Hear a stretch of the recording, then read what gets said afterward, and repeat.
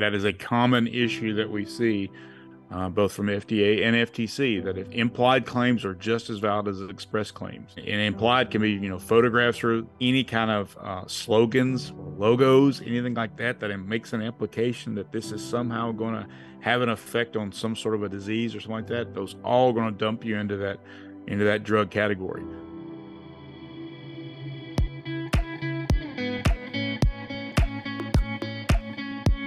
Welcome to Making It to Market, the podcast where we discuss everything about taking your product or service idea through to commercialization. I'm your host, Dahlia Collada. Are you considering creating or selling supplements? Maybe doing private label? Today's episode is the second episode in a 3-part series. You'll want to hear them all. We're back with Joseph, aka Jody Schilleci, an attorney who specializes in dietary supplements, CBD and hemp, food and beverage, cosmetics, and health and fitness industries. Today, Jody will share some insights into things you probably haven't heard about yet. He'll answer questions like, how do you start a private label supplement brand? What products are classified as dietary supplements, and what claims can I make? What are structure function claims? You've heard about FDA, but should you consider the Federal Trade Commission? Do you need to conduct clinical trials? Can you leverage someone else's clinical data? And do manufacturers have responsibility on other people's claims made about your own product? This episode is short, but really good. You don't want to miss it. Let's get into it.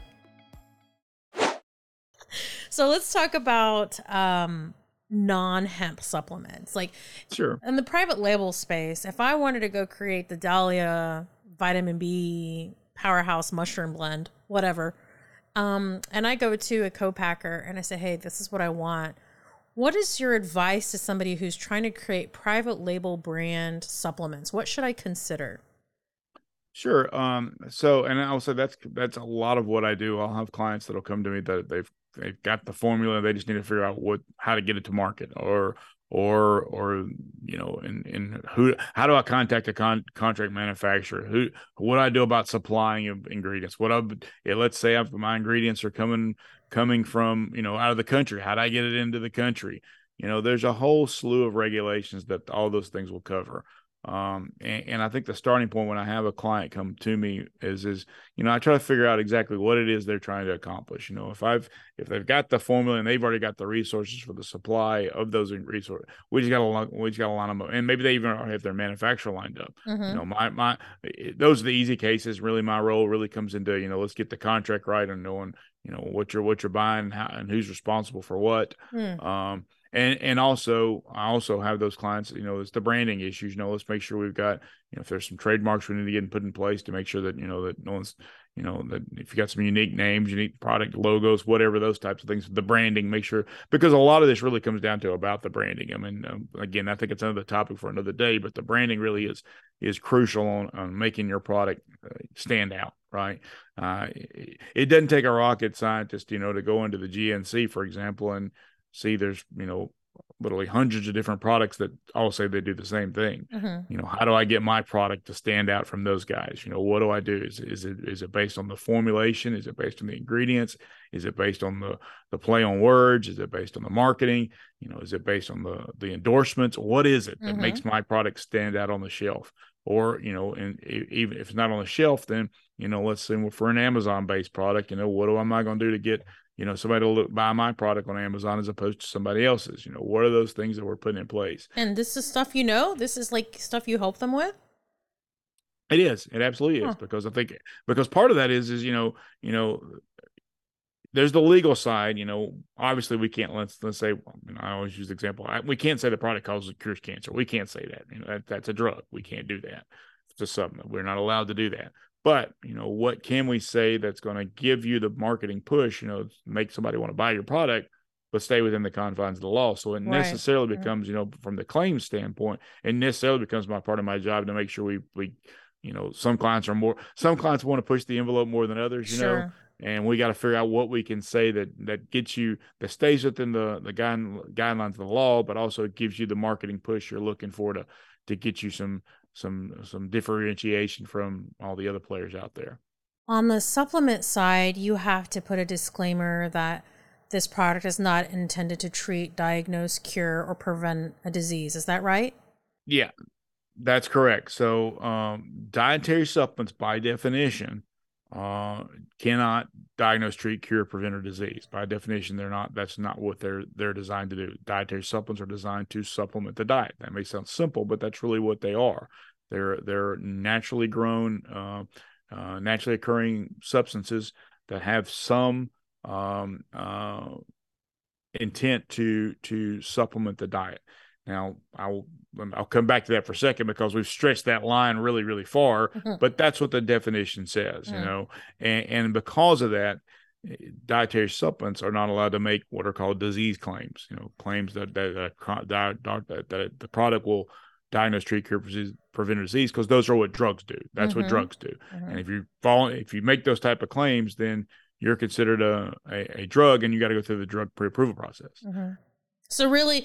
So like if I'm making a dandelion supplement, for example, traditionally, like in medicine, like plant medicine, dandelion is like a blood detox, liver detox, that kind of thing. It helps, create a healthy hepatic system. I can't put that on the bottle. I can only say dandelion. And then you as the educated consumer have to know what it is, right? Well, that's the trick. That's the trick of the trade. So what a supplement can do, a supplement is allowed to make what they call structure function claims. Okay. A structure function claim is a claim that the product will affect a structure or function of the human body. So let's say, for example, if I've got a product that will assist with the blood flow into the body, okay, and it's a naturally occurring ingredient. Well, I can't say this product is going to prevent heart disease. Can't say that that's a drug. But what I might be able to say is that, you know, I have the ability to say that this product will maintain the body's normal function of the heart in a way that could potentially help you keep the heart moving the way it's supposed to. I obviously, with the idea that the reason you want to take this product is because you want to try to find a way to, you know, make your heart stay healthy and make sure that you don't get heart disease. So those claims that you can say related to healthy heart function, that's okay. You can say that. So I can say that this cranberry pill will support healthy kidney function, and that's okay? That's okay. That's perfectly okay. As long as I say I'm not intended to treat, diagnose, or prevent a disease. But I have to do them together. So for your example there, I can say it support the healthy function of the kidneys. I can't say it's going to prevent kidney disease. Correct. Now, I've seen people on the topical side trying to put this claim, and you don't need to put this claim if you're making a topical. That's right, because again, topicals are not ingested. Correct. So under the rules, that's where a dietary supplement comes into play. Is it has to be ingested, and that's what that rule says. Yeah. If it's a topical, it's by definition not a dietary supplement because you're putting it on the skin. Yeah. Now, having said that, the rules kind of they may overlap a little bit, but they're a little bit different because, you know, again, even though it may be a topical, if it's got some claim on there that says this stuff's going to cure cancer or something along those lines, you still can put yourself in that category of making yourself a drug, and therefore not viable as a product that you can just sell without the prior approval of the FDA. So it's, again, those claims, you know, people lose. It's one of the discussions I always have with clients, and a lot of this stuff is, you know, well, my client, I put dietary supplement on the label, so therefore it's okay. Well, that yes, you're required to put that term on there, but that's just part of the problem. Anytime you make a statement, and it's not just express statements, but it's implied statements too. If I make an implication that this is going to do something beyond just keeping the balance of the normal human body's functions, then you're risking making a claim that's a disease claim. And FDA is very clear on that point. And FTC, I'll come back to them in a second, but FDA is very clear that when you make those claims, if you're going to call yourself a drug, because that's what drugs do, then we're going to treat you like a drug.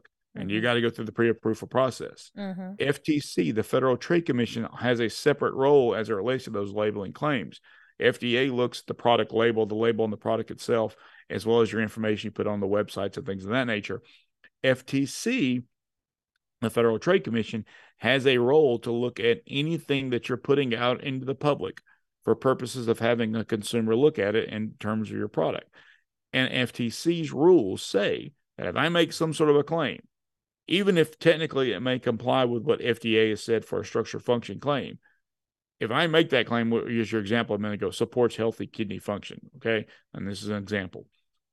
FTC says, okay, great. If you make that claim, that's okay, but you better have what they call competent and reliable scientific evidence to support it.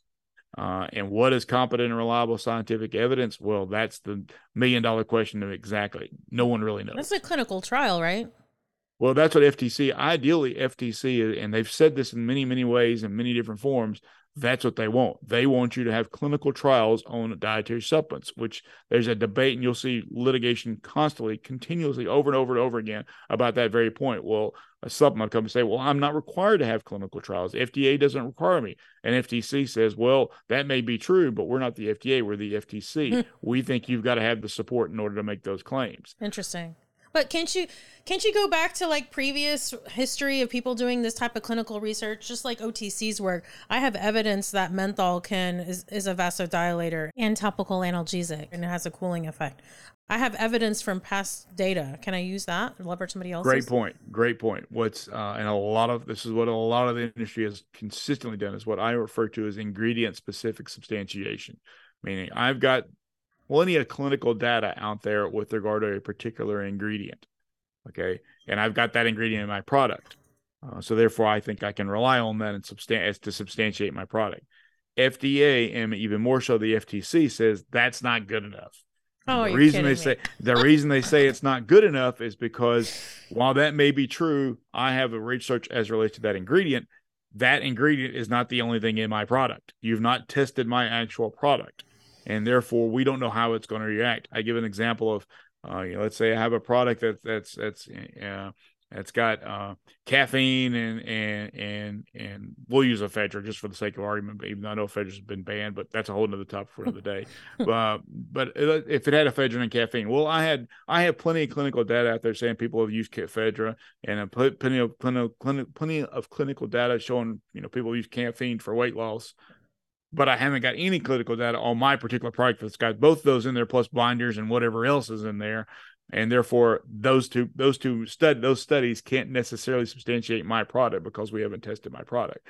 So then the response to the industry has been, okay, fine. Well, we'll go test our actual product, and we'll go give it to our friends, and we'll go give it to a small size subject size study of some sort, okay, and say now I've tested my product. And FTC will typically come back and say, well, that's still not good enough because we don't know the parameters of your study. We don't know who was involved with it. You can create a study and then follow it and do your minimum sample size and say that this is the methodology. I mean, can't you do that? That's what we do. Uh-huh. And honestly, I think that's what the proper thing should be to do. If FTC is really coming after you for things like that, they've probably got a whole slew of things that they want to come after you for, and they just use that as kind of as the top, as kind of the that's interesting. I'm with Joseph, aka Jody Schilleci of Schilleci and Tortorisi Law. Stick around till after the break. You don't want to miss the discussion about what to do if someone shares on your website or on social media that your non-medical product helped with a medical condition, and who is responsible if doctors make endorsements on your products. Are you looking for high-quality, professional-grade nutritional supplements that you can only get with the help of an integrative health practitioner? Well, believe it or not, I'm actually a degreed health science and integrative medicine practitioner, and I'm able to extend my 15% off practitioner discount to you on over 350 professional-grade brands. Plus, they gave you free shipping on $49 or more. Please visit wellevate.me/Dahlia-Colada. This episode is sponsored by Salve Naturals, the leader in cruelty-free, plant-based, and natural topical medicines with ingredients sourced from American farmers. These natural products are freshly handmade in the USA, Houston, Texas to be precise. Please visit salvenaturals.com or check out Salve in the healthy living departments at H-E-B stores across Texas. We're looking for inspiring expert guests and original musical artists. Think you have what it takes to be a part of the show? Please visit makingittomarket.com and apply. Making It to Market is a listener and sponsor supported show. Want to support the show? Check us out on Patreon or learn more about sponsorship opportunities on our website.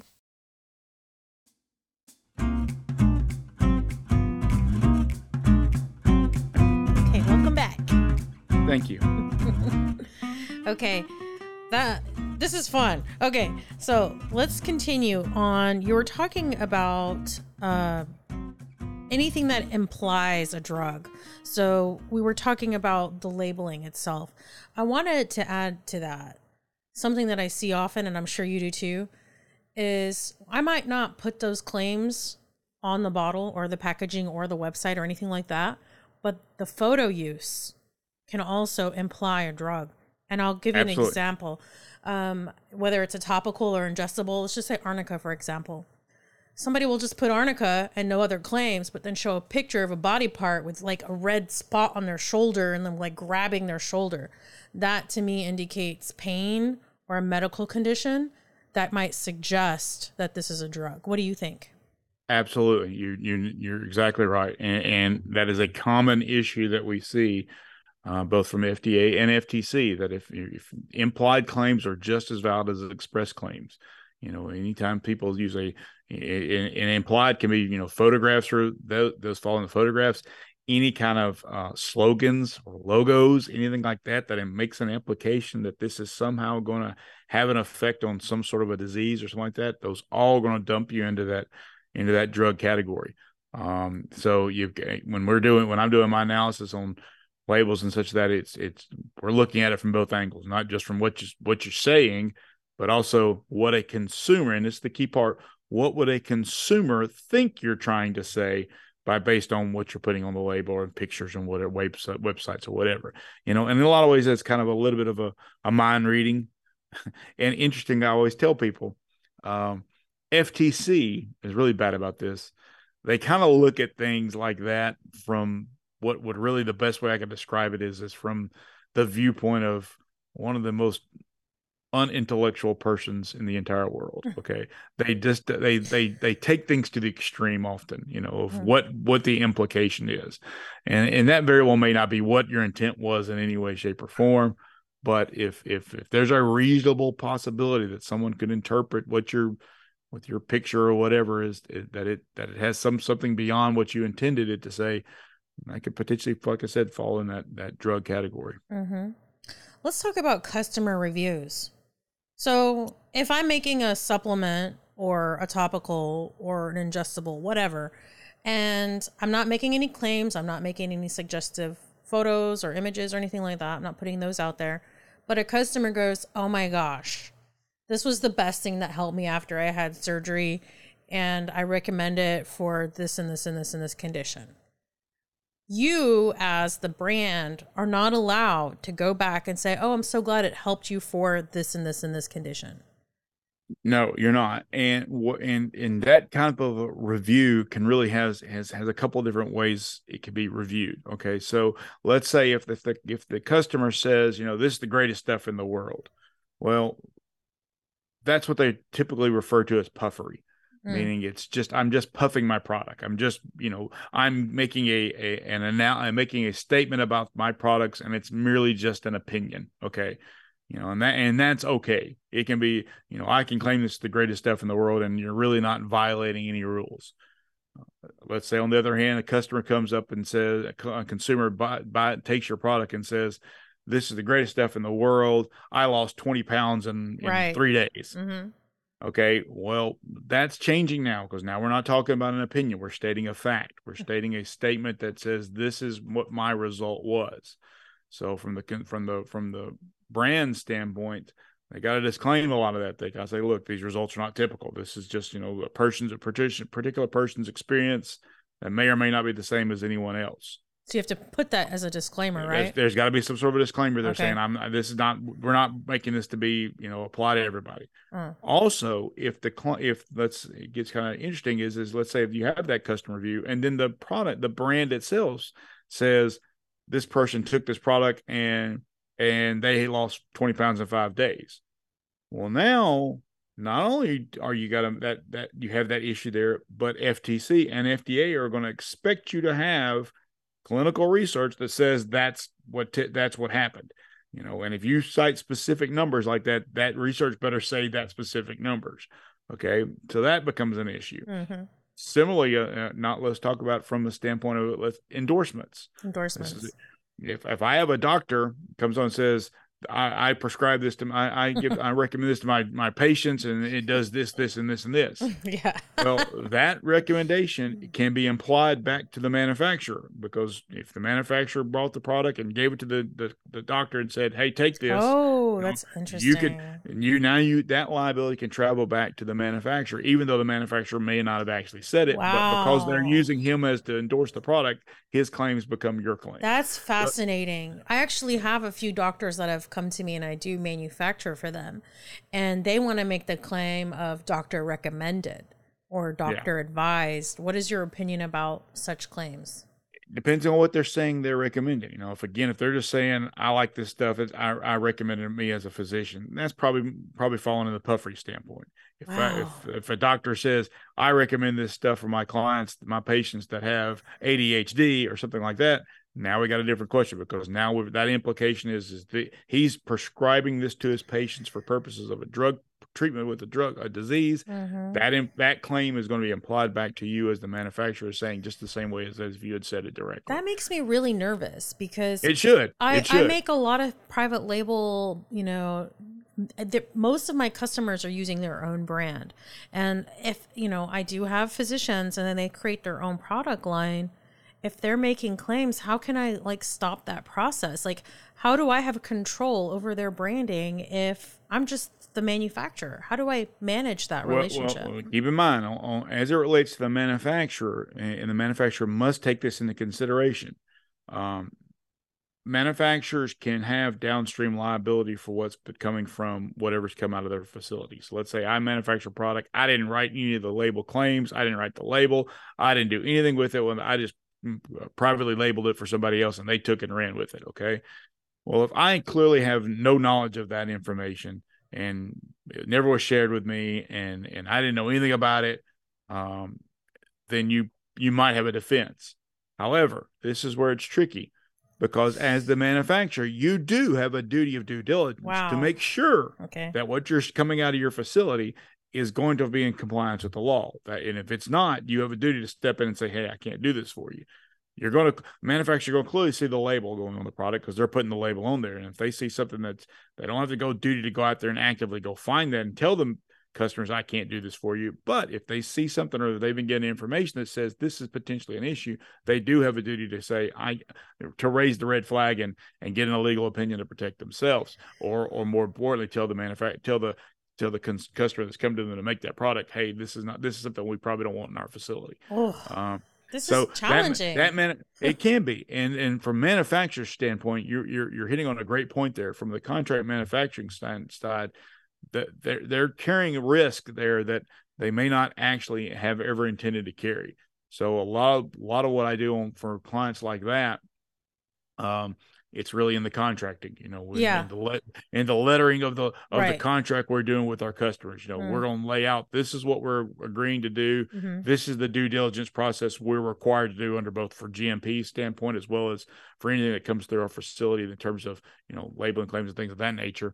And this is what we're relying on you as the customer to make sure you provide us quality information. We're going to rely on you that you're providing us, that your whatever's going in the product is what it says it is, and you're not going to, all those types of things. We got to lay all that out in the. That's a really big deal. I do have my customers sign a manufacturing agreement that outlines my limited liability. Most of the time, because they're taking it and adding cannabinoids to it, or they're refilling, and I don't know the conditions or what they're doing, or adulterating. I don't know. So I don't want responsibility for what they do with the product. In the sense that the manufacturer has some amount of downstream liability, what happens in the case of who's liable in the sense of I create a gallon of something, I send it to a hemp extractor, they add their cannabinoids to it, and then they turn around and white label it. Who am I? Am I still responsible?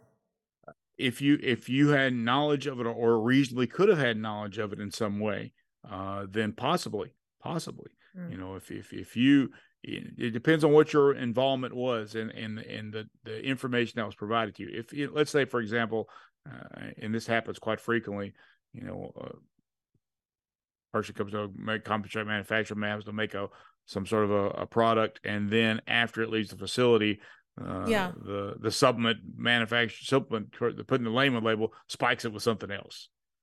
I didn't know. If I'm the manufacturer, right. I had no idea that was going to. Or uses a different casing or add something to it, like in the casing, like, you know. Yeah, in that case, the manufacturer, for the most part, should be okay because they had no knowledge that was occurring. Okay. Now let's assume on these are all examples. Let's say the manufacturer's doing the same situation, but raw product comes into their facility to be put in the product. Manufacturer sees the raw ingredients and realizes that's not what they told me they were putting in this, and then goes ahead and does it anyway. Now the manufacturer's got liability because the manufacturer had a reason. They saw what was going in there, knew this was not exactly correct, and went ahead and went with it. You've given yourself the knowledge. You had the ability to, again, that's that due diligence process comes into play. Mm-hmm. You've got to, you can't just stick your head in the sand and act like you didn't see what you saw. you knew it was there, and you knew this was a problem, a potential problem, and you went ahead and did it anyway.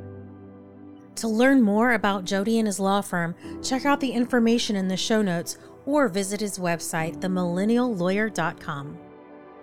Don't forget, this is part of a 3-part series. The next episode with Jody, we will talk about supplement fact panels, food fact panels, and we'll also go into more detail about homeopathic, OTC, industrial hemp, and so forth. You don't want to miss the discussion. Really good.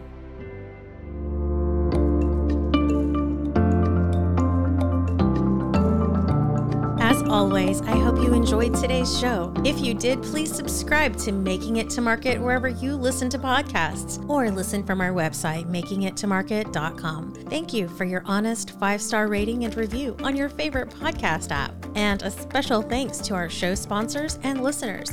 Without your support, I would not be able to do this. If there's a topic you'd like to hear, have a question, or even a comment you'd like for me or today's guest to address, feel free to leave me a voice message on our podcast phone line. If we air your question or comment in an upcoming episode, we'll send you a free Making It to Market t-shirt or mug. Details are in the show notes. Thanks for listening. Until the next time, make decisions that make a difference.